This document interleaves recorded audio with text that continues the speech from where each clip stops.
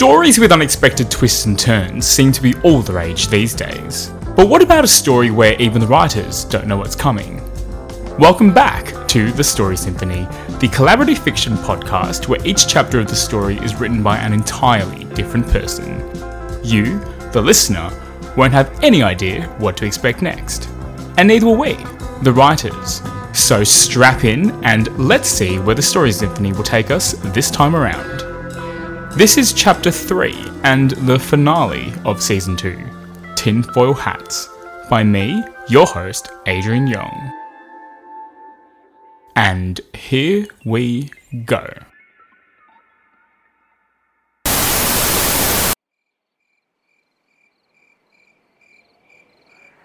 Vanessa, is that you? I hadn't seen her in like 10 years, but even under the thick black metal helmet she was wearing, there was no mistaking her. Everyone knew who she was. It's been so long. I met Vanessa back at uni when she started dating my friend Kyle. I lost touch with her not long after she graduated, although I did catch up with Kyle a few times after that until he straight up disappeared one day, never to be heard from again. No one knew what happened. Vanessa had also disappeared as well, and everyone thought they'd eloped somewhere together until the government announced out of nowhere that they'd put her in charge of dealing with the firefighters. It was so random, particularly to those of us who were friends with her. She was literally just some girl from Ballarat who'd graduated from uni not long ago, and now was suddenly in charge of defeating Australia's most notorious terrorist organisation. But that's exactly what she did. And then she disappeared again. Are you okay, Callie? Yes, I am. I'm just... Wow, what happened? You and Kyle just vanished off the face of the earth one day, and then suddenly we started seeing you all over the news. We can catch up later when we're somewhere safe. Are you feeling all right? She was so matter-of-fact. I didn't remember her being like this at uni at all. Well, no, actually. I've had a pretty messed up night. Everywhere I've gone, people have been tearing each other apart like they've been possessed or something. It's crazy. Do you remember my brother Larry and Dane? I went to Dane's house earlier and he just straight up murdered Larry for no reason. And my housemate Ali? I found her completely decapitated in her room and freaked the hell out. That's concerning. Well, let's get you to safety, okay? I'm parked just around the corner. Why don't you come with me? Yes, great. Oh my God, thank you. You're a lifesaver, quite literally. Come with me. I followed Vanessa around the corner. She gestured to a sleek grey van, then clambered in. I followed her in and it took off before she'd even slammed the door shut properly.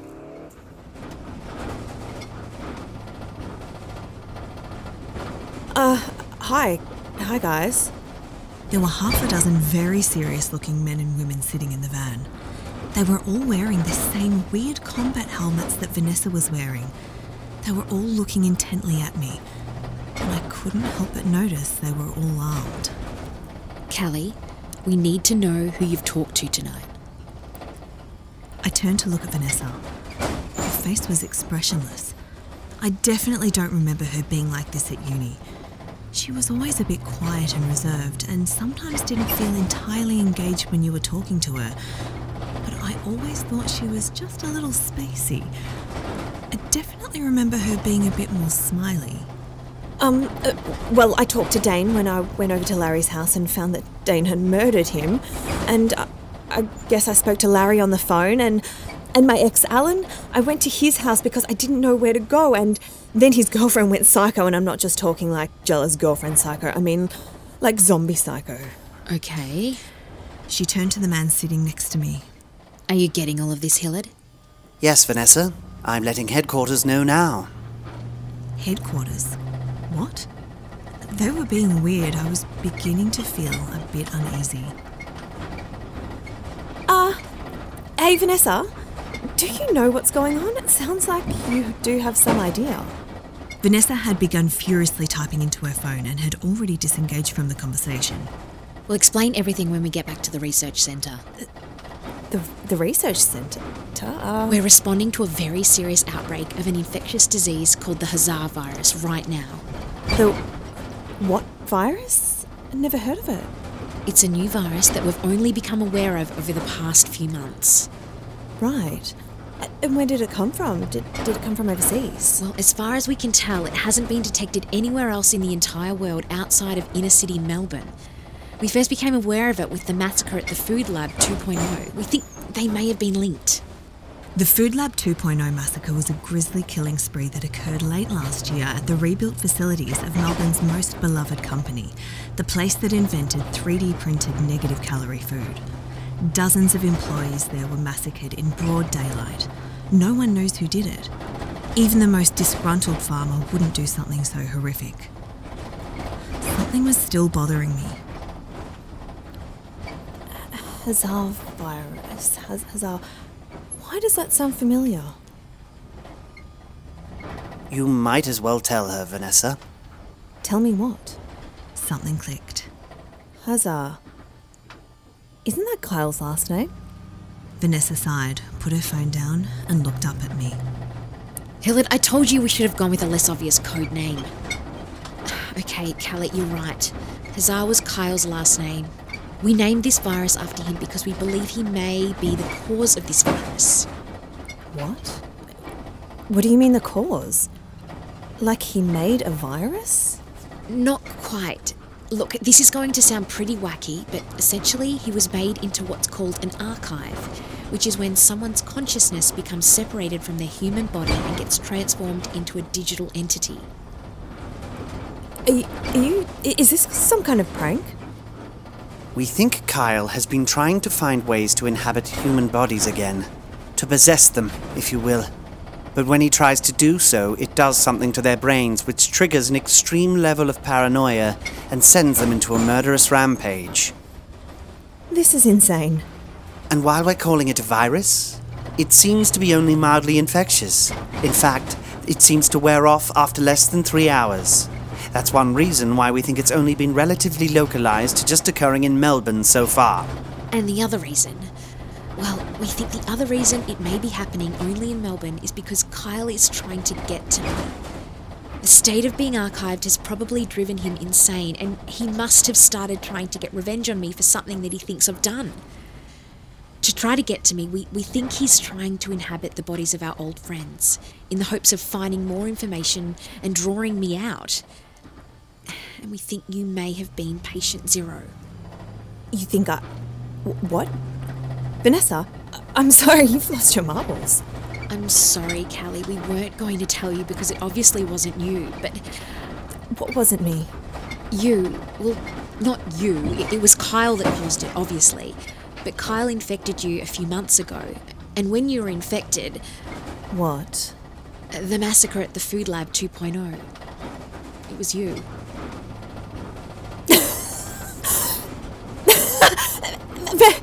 Vanessa, are you listening to yourself? You're saying I got infected by a digital version of your boyfriend and slaughtered a few dozen food scientists? I'm sorry. Vanessa held up her phone, which was playing video footage of a few technicians standing around a giant food printer, with a giant nugget slowly being churned out of it. The nugget was bigger than all of the people combined. It was disgusting, but also beautiful at the same time. Then suddenly, a figure came out of nowhere with a crowbar. The technicians never knew what hit them. It was all over in less than 30 seconds. And it was, unmistakably, me. No, what? What have I done? Don't worry, Callie, it's okay. That's not you. Your mind just went a bit haywire because Kyle tried to possess you. I killed those people. It's going to be okay, Callie. We're going to fix everything. What did she mean by fix?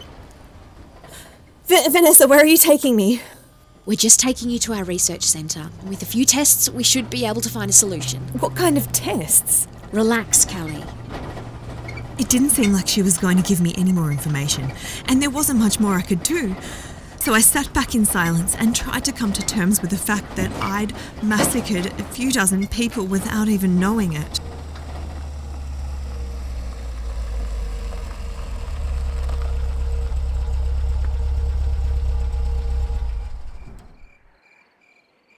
Here, put this on. The man Vanessa called Hillard handed me a black combat helmet like the ones that everyone else was wearing. Why? It's lined with tinfoil to prevent any electromagnetic interference with the brain. Wait, you're telling me that government operatives wear tinfoil hats? Oh, absolutely. It's highly effective at preventing mind control technology. It's why we work so hard to convince the general population that it's all a myth. Surely this is all a dream. We were in what used to be called Little Italy, the strip of abandoned cafes and restaurants on Lygon Street in Carlton. I knew this place like the back of my hand because I used to come here all the time until the food lab created no-carb pizza and pasta. Then everyone stopped coming. Of course, everyone wanted to keep supporting local businesses, but everyone wanted to eat 3 pepperonis for breakfast and not have to do exercise to compensate more. What the? Suddenly, the weapons that everyone in the van had been carrying flew off into the distance, carried away like they were being drawn to some magnetic force. A few of the people that Vanessa had been travelling with dropped abruptly to the ground, as if they'd been tranquilised. We need to get you out of here. Run! Vanessa took off, and I started running after her. Whoever was attacking us was throwing what appeared to be smoke bombs at us, with the haze making it more and more difficult to see as we fled the scene. Vanessa. Hillard, is that you? Yes, I'm over here. What's going on? Who attacked us? It must have been Al and Apollo. Al and Apollo? I thought you took care of them. They escaped, unfortunately, but they are unimportant. Okay. Well, let's get inside the research centre quickly, and then we can figure out what to do from there. We'll need to... Hillard? Are you okay? Hillard, where's your helmet? Hillard looked strange. He was standing extremely still and had been looking off into the distance while talking to us. And speaking of looking, there was something that was off about his eyes. They've been looking for you. You know, Al and Apollo. Just like I have been. What? We've all been looking for you. Trying to figure out why you did what you did. Why you betrayed us. Kyle? That's you, isn't it? Vanessa was slowly backing away, a look of fear in her eyes. This was the first time I'd seen her show genuine emotion. Meanwhile, Hillard had been walking slowly towards Vanessa. Then the streetlights shone suddenly on his face, and I could see his eyes. They were cloudy and colourless, just like Dane and Ellie's had been. You have a lot to answer for, Vanessa. I'm sorry, but I did what I had to do. Hillard, Hillard really didn't leave me any other choice. And look how much better off the world is compared to a few years ago. Because you and your cronies simply archive anyone that gets in your way, right? I bet you haven't told our good friend here about your little tricks for maintaining public safety. Hey, Callie. It's been a while. Hi, Kyle? I'm sorry I didn't make it to your 30th birthday celebration. I had every intention of going, but Vanessa turned me into a ghost and then left me stranded in a digital purgatory forever. Don't worry about it. Vanessa, what is Kyle talking about? With the prison system overflowing, we recently thought of a new way to house criminals serving life sentences, using archive technology. Basically, we would separate their consciousness from their bodies and store it on hard drives. That is horrific. Yes, but significantly more cost-efficient than building new prisons, hiring more prison guards and feeding criminals that are beyond saving. It worked for a while, but one day our servers began malfunctioning and unfortunately the archives of a large number of prisoners escaped. Well, I hope you're happy now, Vanessa, because the archives certainly aren't. They're furious at you, and once they find a way to properly take over human bodies, they're coming for you.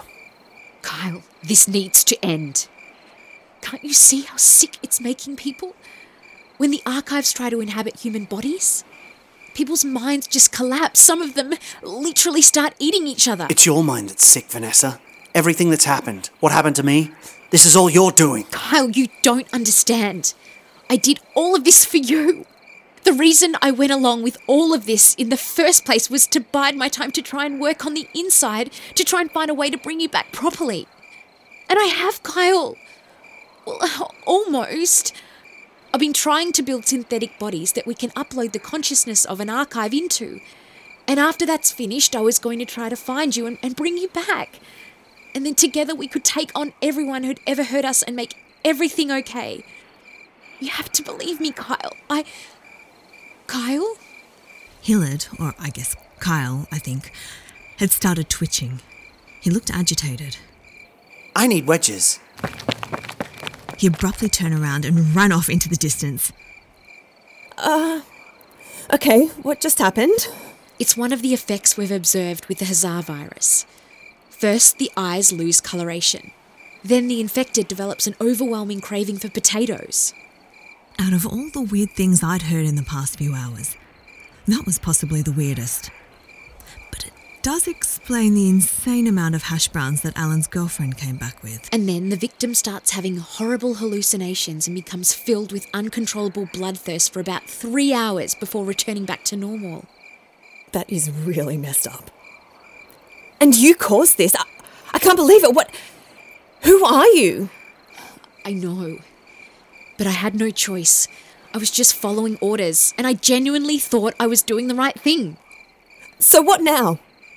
I'm going to take you with me to our research centre. Why? Just a routine checkup.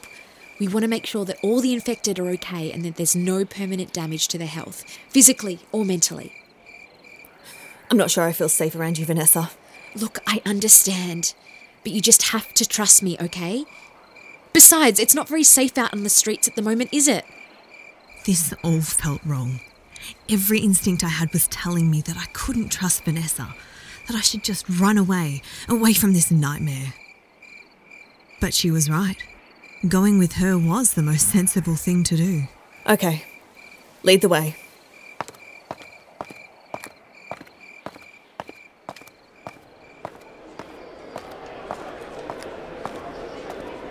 This is our research centre. The research centre looked exactly like what you'd expect a building housing a shady, covert organisation to look like. A clinical, plain-looking facility staffed with clinical, plain-looking people scurrying about with not a hint of a smile on their faces.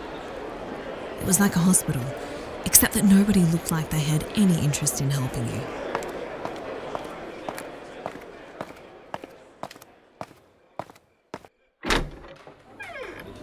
Callie, I'm just going to leave you in the waiting chamber for a few minutes while I go and debrief with my superiors.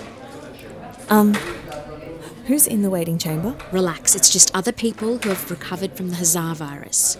We've brought them all in as a precautionary measure to make sure everyone that's been affected is okay and has no lingering health issues, and to see what assistance they need after this traumatic ordeal. There's tea, coffee and light refreshments inside. Given how shaken she was only minutes ago, it was bizarre seeing how quickly she reverted back to her distant, matter-of-fact self again. Hey, Callie, I just want to say thanks. Thanks. Yeah, thanks for everything. What does she mean, thanks for everything? That was weird. I turned to look around the waiting chamber. There were maybe 24 people inside, all looking a bit confused and unsure why they were there. Callie! I looked to my left to see Dane coming towards me. He was still covered in blood, but aside from that, he looked normal. His face seemed calm, if a little dazed, definitely not like he wanted to tear me from limb to limb, which is how we left things about 3 hours ago. Fancy seeing you here. You alright? Well... Yeah, I know. I'm guessing they told you about that virus. Yeah. So messed up. I still can't believe it.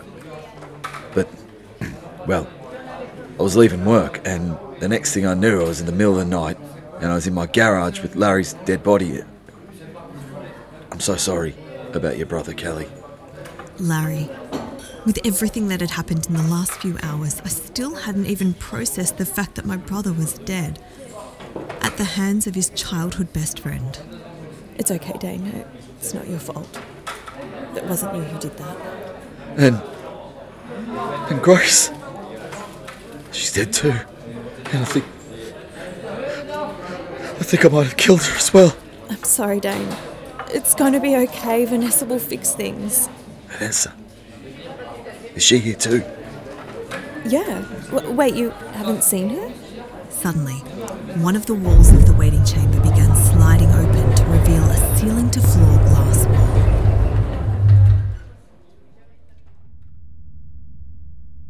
On the other side stood Vanessa, flanked by a number of people. It felt like we were in an interrogation room. The hell? That's Vanessa. Good evening, ladies and gentlemen. My name is Vanessa, and I am the General Manager of this research centre. First of all, we would like to extend our deepest sympathies to you tonight for the ordeal you have all experienced. As we have explained to some of you, the escaped souls of a number of digitally archived criminals were unfortunately let loose into the world. Thankfully, our software engineers have managed to fix our servers and we'll be able to recall the escaped archives. After we've done that, we'll be able to upload the archives into the synthetic bodies that we've developed. We'll also digitally modify their memories so they'll be none the wiser. It'll be like all this never happened. However, there is one small snag in this plan. The synthetic bodies are almost as exactly the same as the real deal, except for one component: the heart. Despite their best efforts, our top scientists have been unable to create a replica of a human heart that can keep these synthetic bodies alive. They only seem to be able to work with real human hearts. Which brings us to you. I am deeply sorry, but I'm afraid that there is no happy ending for you. We'll be needing to take your hearts from you to power the synthetic bodies. I know this is not an ideal outcome for you, but you already know too much. And we couldn't risk any of this becoming public knowledge anyway. At least with this approach, we'll be solving two problems at once. You will all be archived shortly, with our servers subsequently wiping your record. This is to save your consciousness from having to live on in digital purgatory forever. Once we have collected your hearts from you, we will distribute your bodies across the crime scenes. The media will say that you are the unfortunate victims of the outbreak of a terrible disease, which has been successfully contained. I'm sorry it has come to this. Honestly, I am, but archiving is quick and painless, I assure you. Goodbye.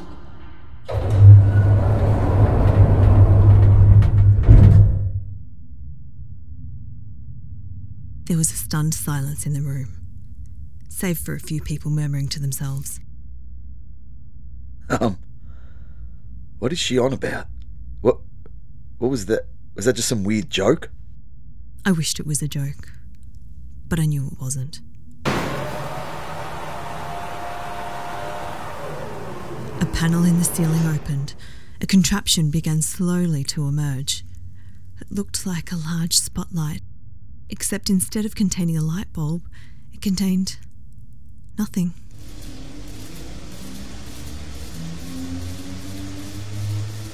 I started feeling an itching sensation in my temple.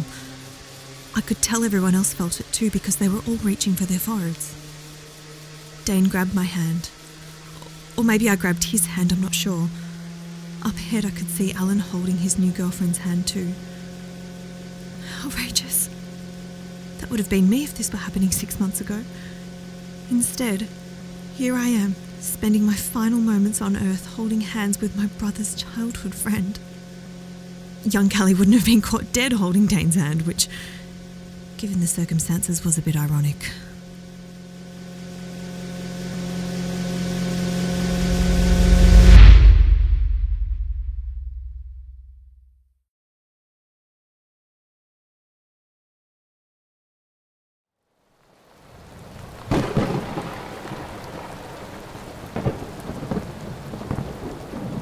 Driving to the airport is not going to be a fun task.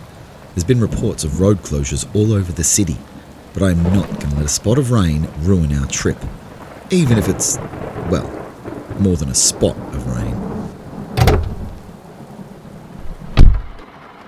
You're soaked! I really can't wait to get out of this godforsaken city. Also, I got you a jam donut. No thanks, you can keep that.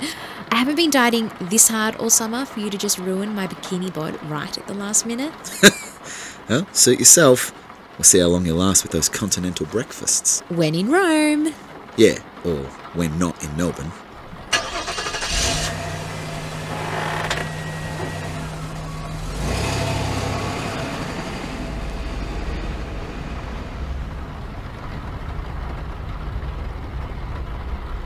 Hey, don't forget to turn onto the exit to Geelong. Huh?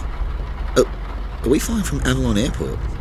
Why's that? I didn't realise they did international flights. Well, they usually don't, but they have ever since Melbourne Airport was destroyed. The airport was destroyed? How did I not hear about that? Well, the news cycle is pretty hectic these days. It's easy to miss things. Yeah, but, I mean, that's a pretty big deal. It's not the first thing I've missed recently, is it? Sometimes I feel like I've been asleep for years or something. I love you, Kyle. I love you too, Vanessa.